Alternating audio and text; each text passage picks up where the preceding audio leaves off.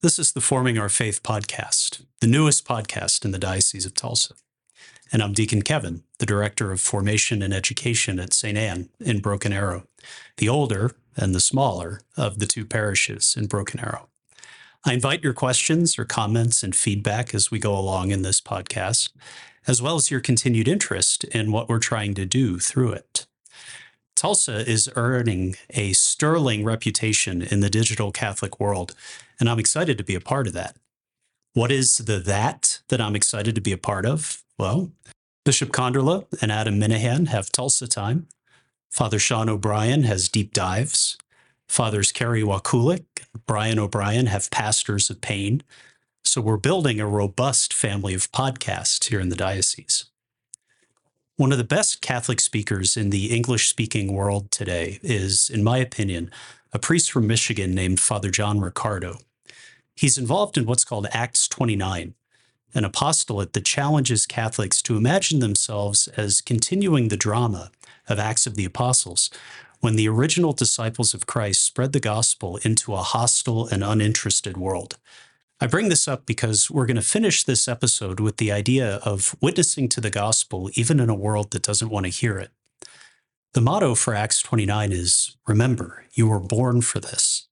And that's kind of like the motto of Forming Our Faith, which comes from Pope St. John Paul II. Never ever settle for anything less than the heroism for which you were born. Last week was the pilot of this podcast, and now we're on to the second episode. I don't know if there's a special or dedicated word for the second episode of something, so I'll invent one.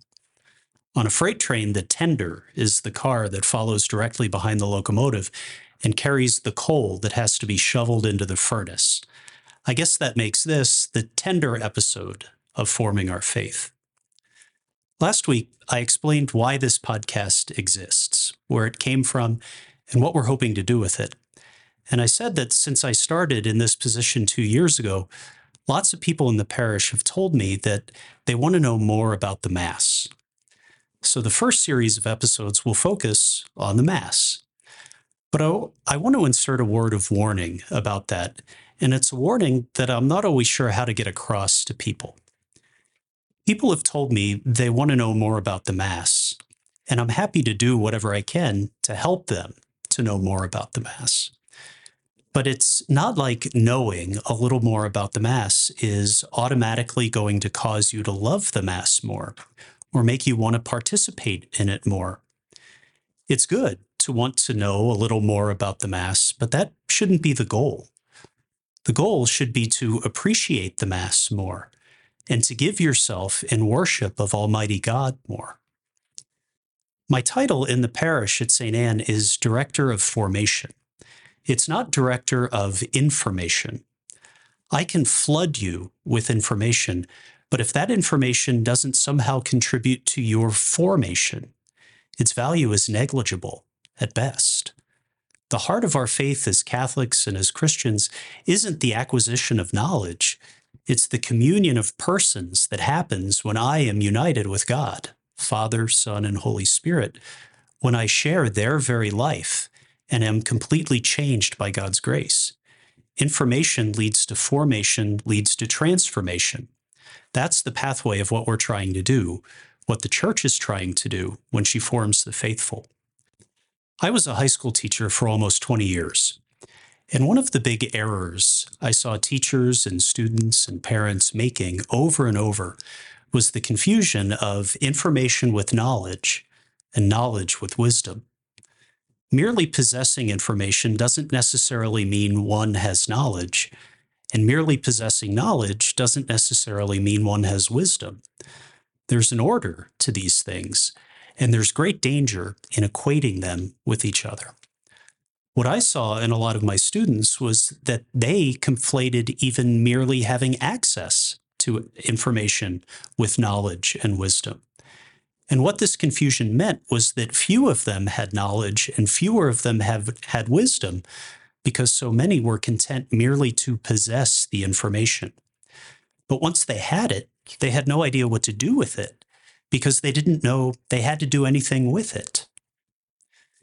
It's easy to fall victim to this kind of trap.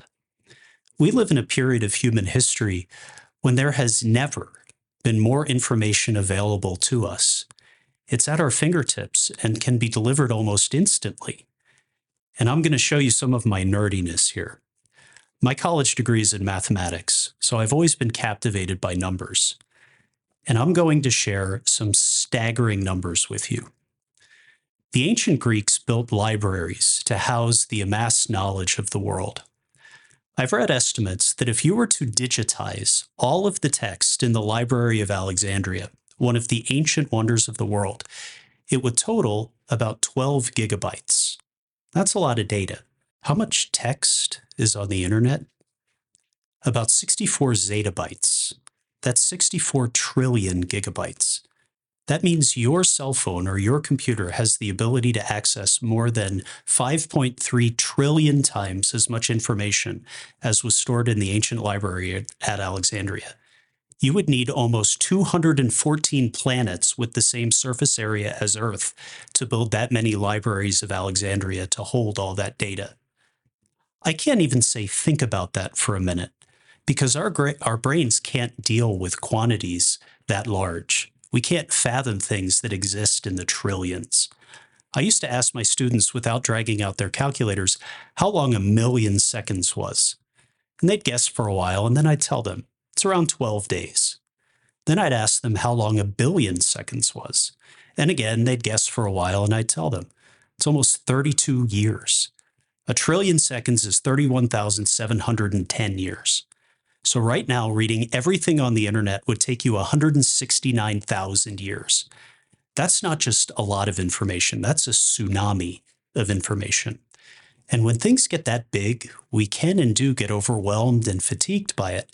And having access to so much information can be like having access to no information.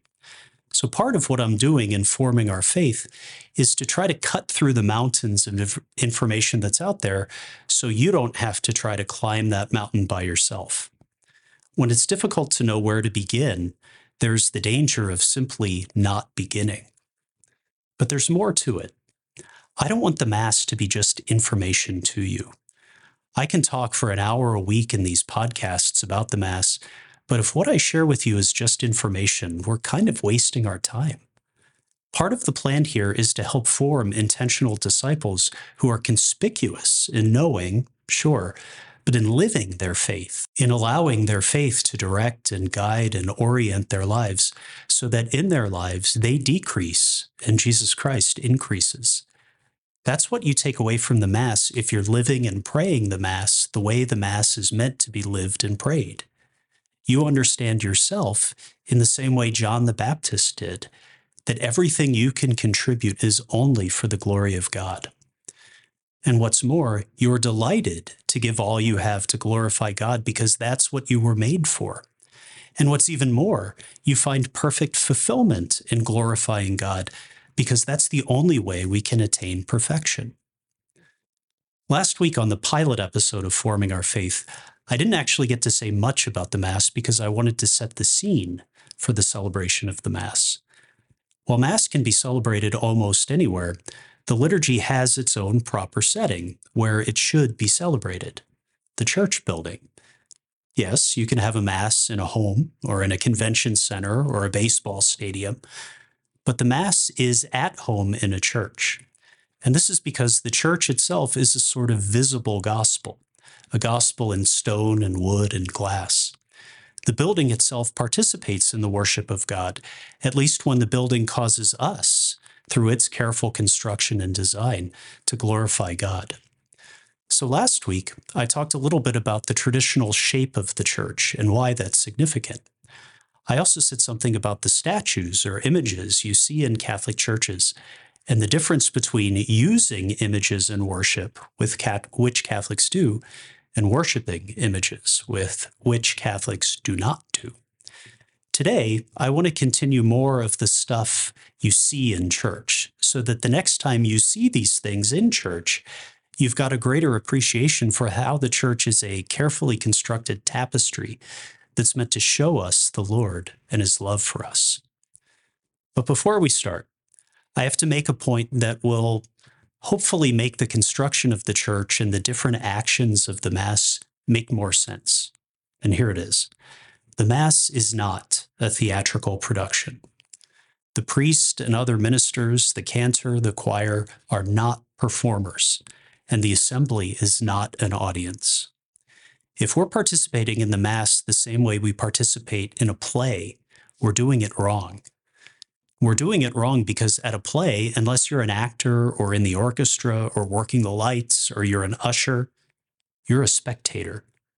You're watching someone else do something, and you're doing it ostensibly for the purpose of entertainment. That's not why we go to Mass, to be entertained. And we're not spectators at Mass. Everyone in attendance at Mass, from the newborn baby to the priest to the angels and saints that surround us as a cloud of many witnesses, has a participatory role in the Mass. We all have something to contribute, which means that we are not spectators. We're not just sitting there watching. There are actions we have the responsibility to do, and if we don't, the Mass is somehow impacted. The heart of the liturgy in the Catholic Church is the worship and glorification of God. We come to Mass not principally because of what we get out of it, but because we have the opportunity to put something into it. And not really something, but someone, ourselves. We come to Mass to worship God as an act of love because God is God and deserves our worship. We owe worship to God. I know a lot of people chafe at the idea of obligation, but part of the Church's job is to say difficult things. It is an act of justice to go to Mass and to participate in the worship of God. And if I don't, I'm causing an injustice. Justice means to give to each that which is their due. And because God is due my fealty and worship, in justice, I must give it to him. And I get it. That can be an uncomfortable thought, that I'm obliged to God. But remember that God is not a tyrant who longs to punish us. He's a loving Father who longs to be in union with us. We come to Mass to be in communion with the God who created us lovingly. God created the universe with a word and brought each of us into being, but he doesn't force us to be united with him. We can choose otherwise. Going to Mass and participating in the liturgy is our choice to respond to God's love with our own love. This is especially important to remember when we're tempted to think that the Mass is somehow wanting or deficient when we don't get out of it what we'd like. Christ promises us that in the Mass we receive him, regardless of how we feel about the Mass or whether we like it or not. If we have given of ourselves in Mass the way we're supposed to, the graces that follow aren't dependent on our sense of fulfillment or satisfaction we get from this particular Mass. I'll talk a lot more about this when we get into the Eucharist, but I need to point out at the beginning that we don't leave Mass the same way we leave a theatrical performance. A play might be good or bad depending on the quality of the performers, but Mass isn't like that. Mass is always good because it is always the worship of God by the people of God. The particulars of the Mass, the preaching, the music, the community, should be excellent because we always want to give to God the very best of what we have and are. But even if the preaching is dull, or the music is dull, and the community dull, the Mass is still what Jesus promised it would be, a full sharing in his very presence. The actions of the Mass take place in two principal locations within the Church. The Mass itself is divided into 4 parts, and we'll be diving into the depths of these parts in the coming weeks. One of the parts is the liturgy of the Word, when we hear the Word of God proclaimed to us from Scripture. Another of the parts is the liturgy of the Eucharist, when we get a glimpse here and now of Jesus' sacrifice of himself at Calvary. Each of these parts of the Mass has its own location, and you'll see these in every Catholic church. The ambo is the place from which the word is proclaimed during the Mass. A lot of people will call it a lectern or a podium, but the proper name for where this happens is the ambo. It can be tempting to think of this as merely a piece of furniture that's there for convenience, but there's more to it than that. All Christians, Catholics included, understand the Bible to be God's Word. Think about that for a second. To call sacred scripture God's Word means, in some sense, that it comes from God and belongs to God. I'm sure we'll have an episode of Forming Our Faith about the Catholic understanding of the Bible, so I won't follow that trail or flesh that out just yet. But now, I'll just point out that when we read the Bible, we are reading something that comes from God. When we hear the Bible, we're hearing something that comes from God. And if it comes from God, there's a sacredness and a solemnity to it that other things that don't come directly from God, don't have. We proclaim the word of God from an exalted place because we want to emphasize that what's being proclaimed is exalted. Its source is exalted. In a lot of old churches, like ones in Europe, this is made really clear. The ambo is not just a place to stand, but a place to climb, with stairs and a raised platform, so that what is being proclaimed is done from a greater altitude. If this word really came from God, hearing it proclaimed from God's point of view is a powerful sensory experience. The Catholic Church's norms state that the ambo must be located in keeping with the design of each church in such a way that the ordained ministers and readers may be clearly seen and heard by the faithful. Preaching also takes place from the ambo, which is meant to apply the scriptures we've heard to the lives we live, here and now. I'll talk a lot more about this when we get into the liturgy of the word, but preaching is a terribly misunderstood thing. It's not exactly teaching like in a classroom.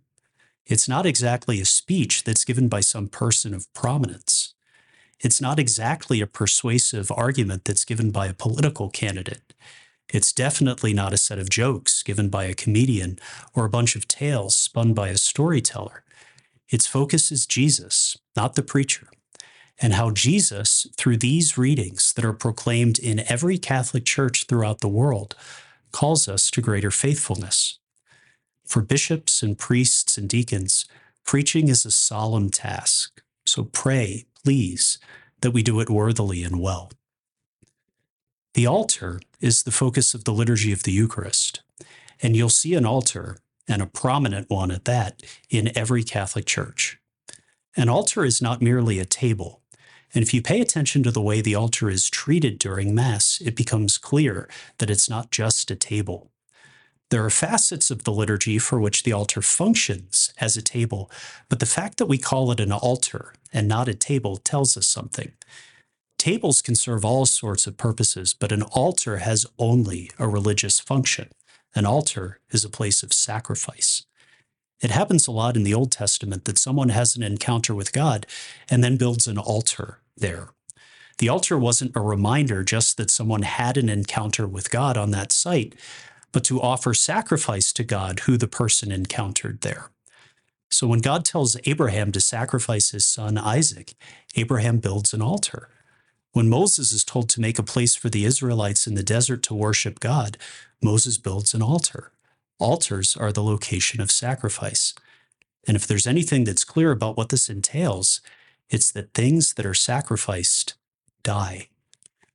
The fact that we have altars says something about what happens in Catholic churches during the Mass. There is sacrifice. Forming Our Faith will go into this in a lot more detail and depth in a few weeks, but I can sketch out the generalities now. At Mass, we witness the same sacrifice of Christ, made originally upon the wood of the cross at Calvary. The Mass is not a new sacrifice, as though every Mass sees Christ sacrificed anew. It's the re-presentation here and now of that sacrifice that won us our salvation. If the altar is the place of sacrifice and the Mass presents us with a sacrifice, then the altar is an essential feature of the place where we celebrate Mass, the church. The church's legislation about the construction of church buildings has a lot to say about the altar. And this isn't just ritual fussiness. If what we believe about the Eucharist really happens at Mass, then it should happen on an appropriately sanctified and solemnized place, a place which is central within the church and towards which the assembly's attention is naturally focused. One of the ways this can best be accomplished is by making the altar big and putting it in the middle of the sanctuary. I don't think anywhere in the general norms for the liturgy is the explicit instruction that the altar should be big, but we tend to notice things that are big, especially when they're in a place of prominence. The overwhelming preference in the Catholic Church is that the altar be permanent. Wherever it is, it shouldn't move once it's there. It might not surprise everyone to hear this, but the Catholic Church has a ritual for every stage of construction of a church. Once the piece of land has been leveled and the workers are ready to start building, the perimeter of the church is marked in lime or chalk in the dirt. And where the altar will stand is marked by a simple wooden cross, literally 2 pieces of wood nailed or tied together in the shape of a cross. That cross is planted in the ground where the altar will be as a sign that they are the same reality. The altar in the church is the cross of Jesus Christ when the Mass is being celebrated. The top of the altar is called the mensa, and the mensa should be made of stone. Not just any stone, but natural stone, stone that has been taken from the earth. This means the mensa should not be made of concrete or cement. These things resemble stone and have stone as elements, but they're not natural. Here in the United States, given the wide variance in geographical and topographical features in our country, the bishops have permitted that an altar can be made of dignified, solid, and well-crafted wood as well. Usually, you don't see much of the altar itself because it's almost always covered. Except for a few days a year, the altar will be covered with a white cloth. And what's more, the altar might be draped with a cover in the color of the liturgical season or the saint being celebrated on a particular day. This means that most of the time, you're not really seeing the altar, but its outline and its shape. Maybe you've had no reason to think about this before, but it's a question worth considering. Why? I'll propose this isn't just because colored cloths look nice or because the altar needs to be hidden to make it look more substantial than it really is, but that there is a liturgical and sacramental significance to it. During the Mass, what our eyes see as bread and wine, and that holds true regardless of whether we see it at the beginning of Mass or when we come forward to receive Holy Communion. My eyes perceive bread and wine. But during the liturgy of the Eucharist, the priest speaks the words of Jesus himself. This is my body. This is my blood. Our ears have heard something our eyes cannot grasp. That host I receive is not bread, but is the body, blood, soul, and divinity of Jesus Christ.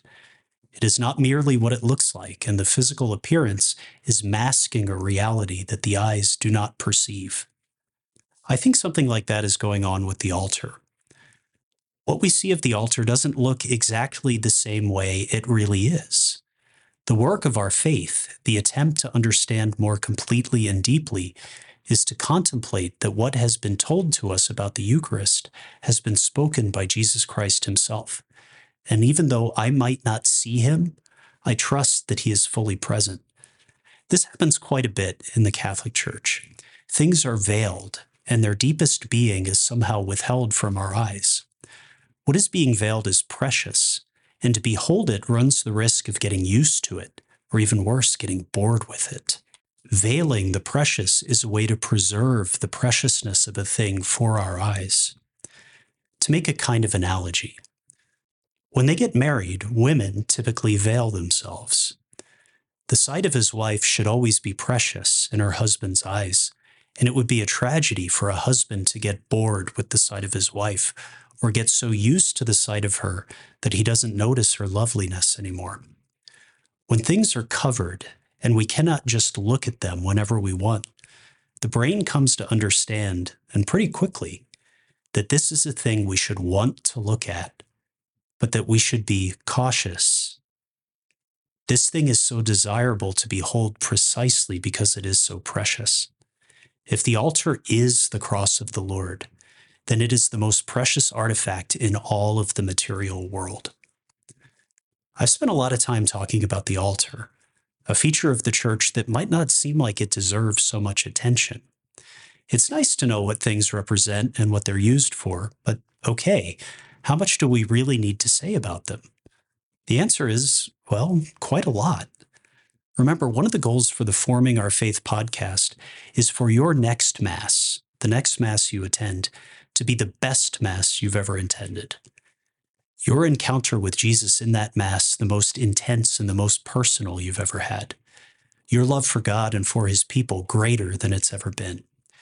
If you know that the altar is the place of sacrifice and that it makes Jesus' offering of himself upon the cross present here and now, that makes a central truth of our Catholic faith almost immediately available to you. Jesus Christ died for you. The offering you see being made upon the altar during Mass wasn't made for some vague notion of humanity. It was made for you. Jesus Christ, pierced and lifted up, endured his passion for you. We talked about the crucifix during the last episode, and if we say, as the Church does, that what happens on the altar and what happened on the cross are the same event, the same reality, the same sacrifice, then it should be clear. Christ is on the cross for you. His bruised and bloody body is given up for you. That's the essence of every Mass, the re-presentation of Calvary.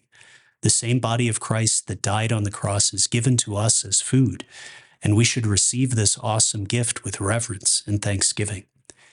In every Catholic church is a place where the Eucharist is reposed, hosts that have been consecrated during Mass, which are kept in reserve for the purpose of adoration and for distribution to those who cannot attend Mass because of illness or infirmity. This is the tabernacle. In the Old Testament, the tabernacle was the place God designated where he would reside when he came to the people of Israel. While they were still wandering in the wilderness or when they came into the land of promise, the tabernacle was a tent in which the Ark of the Covenant was kept. The Ark was a wooden box covered with gold upon which God would sit when he dwelt with his people. It was his throne. When the temple was built in Jerusalem during the reign of King Solomon, about 1,000 years before Jesus was born, the ark was contained in the innermost room called the Holy of Holies, which to Jews was the most sacred place on earth. Our understanding as Catholics sounds very much the same notes. In the tabernacle dwells God himself. Jesus Christ, body, blood, soul, and divinity, dwells in every tabernacle because the tabernacle is where the Eucharist is kept. The Church holds that the tabernacle should be positioned in a part of the Church that is truly noble, prominent, conspicuous, worthily decorated, and suitable for prayer. The idea here is that at times when Mass is not being celebrated, the faithful know where the Eucharist is being reserved so that they might come and worship the Lord in his Eucharistic repose. In many churches, that means that the tabernacle is right behind the altar, or at least in the middle of the sanctuary.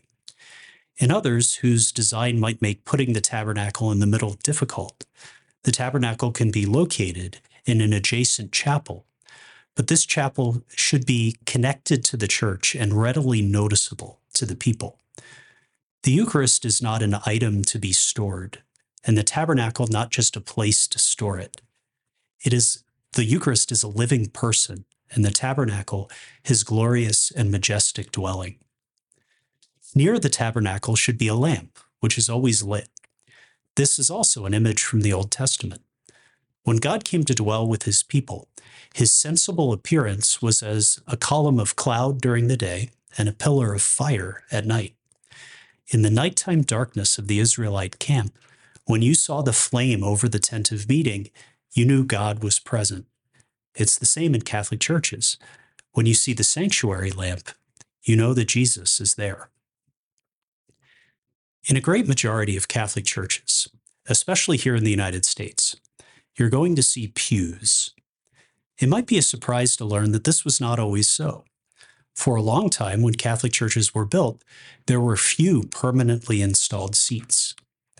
There might have been a bench along the perimeter of the church for elderly parishioners for whom kneeling and standing were difficult, but most of the faithful knelt or stood during the Mass. The first pews began to show up in the 1200s, and the universal presence of pews is a relatively recent phenomenon in the Catholic world. Benches or pews were found in the ancient world in synagogues where Jews congregated, but they're also found in courtrooms. And there's something to this. In a courtroom, the legal guilt or innocence, culpability and responsibility of a defendant on trial is tested. Pews are in a part of the court called the gallery, and this is where spectators sit during the trial. It's also where the cited witnesses sit until they're called to testify. But remember that Mass is not a performance, and those assembled at the Mass are not spectators. So if we're in pews are in the gallery, and we're not spectators, that must mean that we are witnesses. So imagine this courtroom scene. You're on the witness list for a trial, and the person on trial is Jesus Christ. The charge is that he is Son of God and God made man. And as a witness, you're being asked to give testimony about whether that's true or not. Do you believe him to be what he's charged with being? Remember, Jesus was on trial. Witnesses did testify about what they thought Jesus was. When you're in church at Mass, you're in the same position those witnesses, Peter and the temple authorities and the crowds in Jerusalem, were. Their testimony was perjury. Will yours be? Indeed, we are witnesses. We were made so by and through the waters of baptism, empowered by the Holy Spirit to proclaim and testify to the faith we've received. But here's the thing, and it's a humongous thing for Catholics who strive to live our faith both within the church building and without.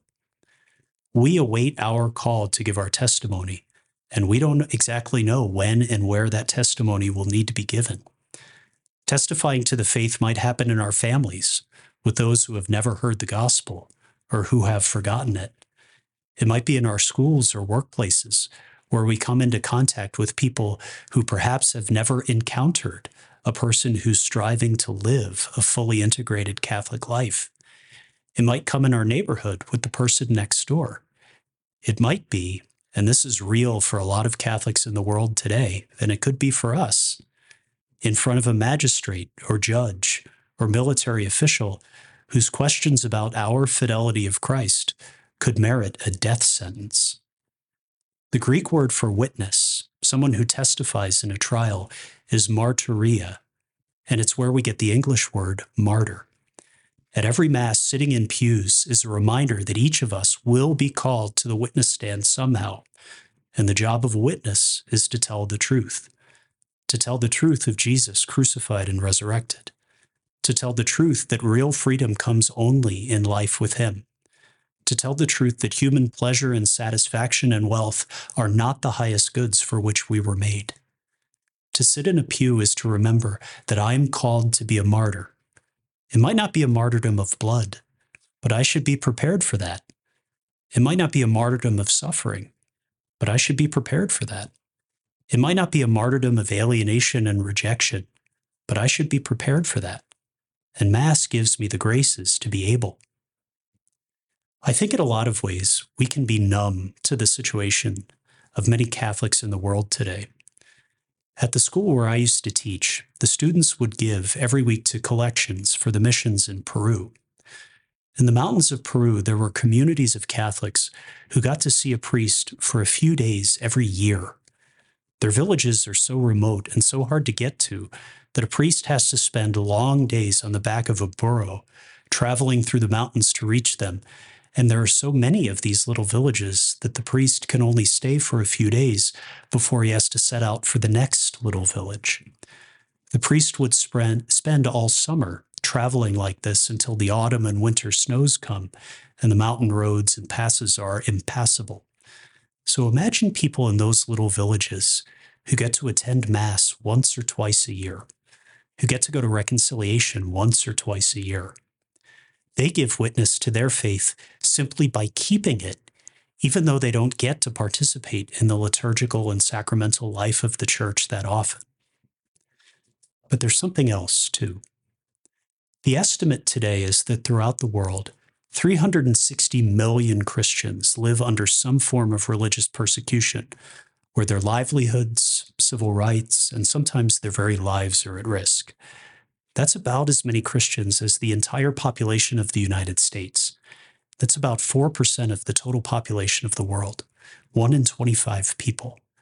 1 in 25 people in the world are Christians whose witness to their faith daily brings them into contact with discrimination, exclusion, and the possibility of death. I opened this tender episode of Forming Our Faith by mentioning Father John Riccardo. He's got a great knack for saying simply things that are profound, and he's a fine storyteller as well. In a talk he gave in a parish mission I heard being broadcast over the radio, he tells a story about a young man with whom he studied when he was in the seminary. He was studying in Rome, and in his seminary were young men from all over the world. After a break one year, one of his peers didn't return, and he asked why.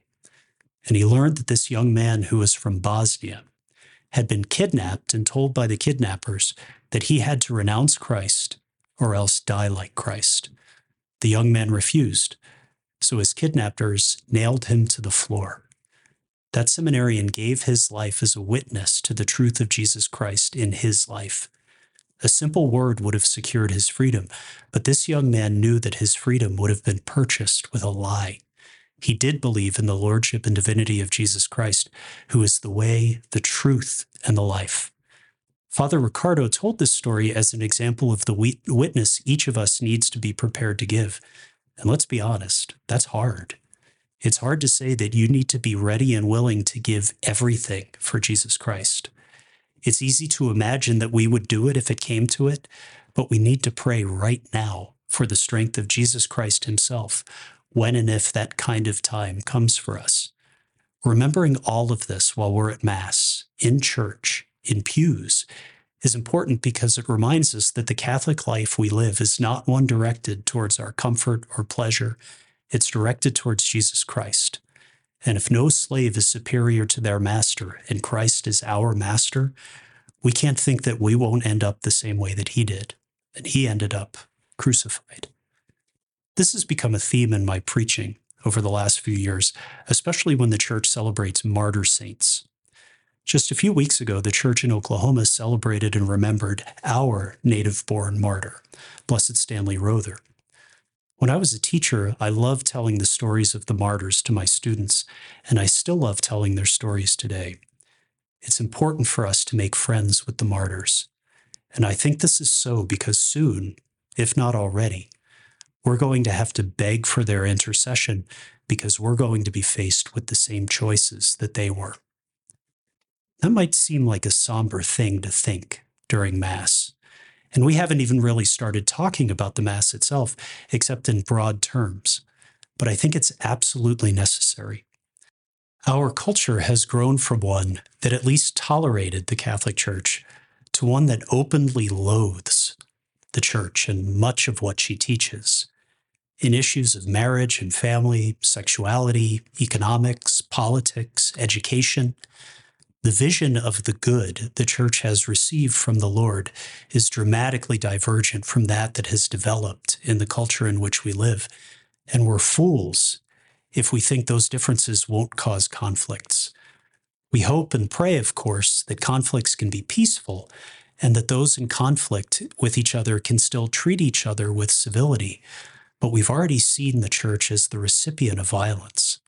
Since May of 2020, there have been over 360 attacks on Catholic churches in the United States, ranging from petty vandalism to attempted murder and arson, including one in our cathedral here in Tulsa, where a man attacked a security guard with a sword and tried to set the cathedral on fire.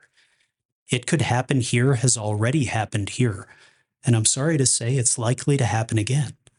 So the question has to be asked, and is asked every time we enter the church to celebrate the Holy Mass. Are we prepared to keep our faith and testify to it even in the midst of violence? For the ancient church, just attending Mass was enough to merit a death sentence, and it's still like that in some places. We can't presume that we're immune from the experience of 360 million of our brothers and sisters in Christ in the world today, and countless others in the past, both recent and distant. I heard a priest giving a talk about religious persecution once, and he said there have been more Christian martyrs since 1900 than there were in the first 1900 years of the church's existence combined. That ought to give us pause, and it might give us fear. But in some other words of Pope St. John Paul II, echoing those of our Lord, be not afraid. Remember Father Ricardo's motto, you were made for this. Being a witness to the power and love of Christ in a world that has rejected him, that's your purpose. You were made to do exactly that. The testimony to a hostile world, the witness of faith even to those who oppose us, the truthful confession of Christ as Lord, even if it costs us our heads, that's what we were made for. That's the heroism for which we were made. And that whole reflection comes because we happen to sit on pews when we come to the church for Mass. I think this realization has the power to shatter many of the falsities we've come to believe about the Mass. Not just that its value is what we get out of it, or that we're there to be entertained or moved, but also that the Mass is a nice religious observance that we endure and then get out of the way for the next week. We've lived for a long time under the notion, and it's a mistaken notion, that our faith is a matter of personal preference, like the kind of deodorant we use. Our faith is a private affair between me and God. The Catholic faith is not private, and it's not personal. It's a badge we wear on our chests, and a living word we proclaim with our mouths and our lives. If my faith moves me for 1 hour a week, and the other 167 hours of the week it is of no import, I have to question the value of that faith at all. As Catholics, we understand that our faith is not just something about us. No, it is us, because through that faith, I no longer live, but Christ lives in me and through me. Jesus as Lord isn't just something I believe, it's something I'm commanded to share with the world so that others can have the same treasure that I do. Mass isn't a nice thing. It's a revolutionary thing. It's my pledge of allegiance to Christ the King and my oath of fidelity to the Lord and Master of the universe. It's my promise to give to God what is his right, and it signals my desire to receive what God died to give me. It's communion with the saints who made that pledge and oath and promise and desire during their lives and now behold the face of God for eternity. It's food for the journey and strength for the fight, both against the evil that lurks in my own heart and that which prowls throughout the world. It's our muster as foot soldiers, our rest as weary pilgrims, and our glory as saints. It has the power to change the world and to change everyone in the world. It's what you were made for, and don't surrender it, one sliver of it, or settle for anything less than the heroism for which you were born.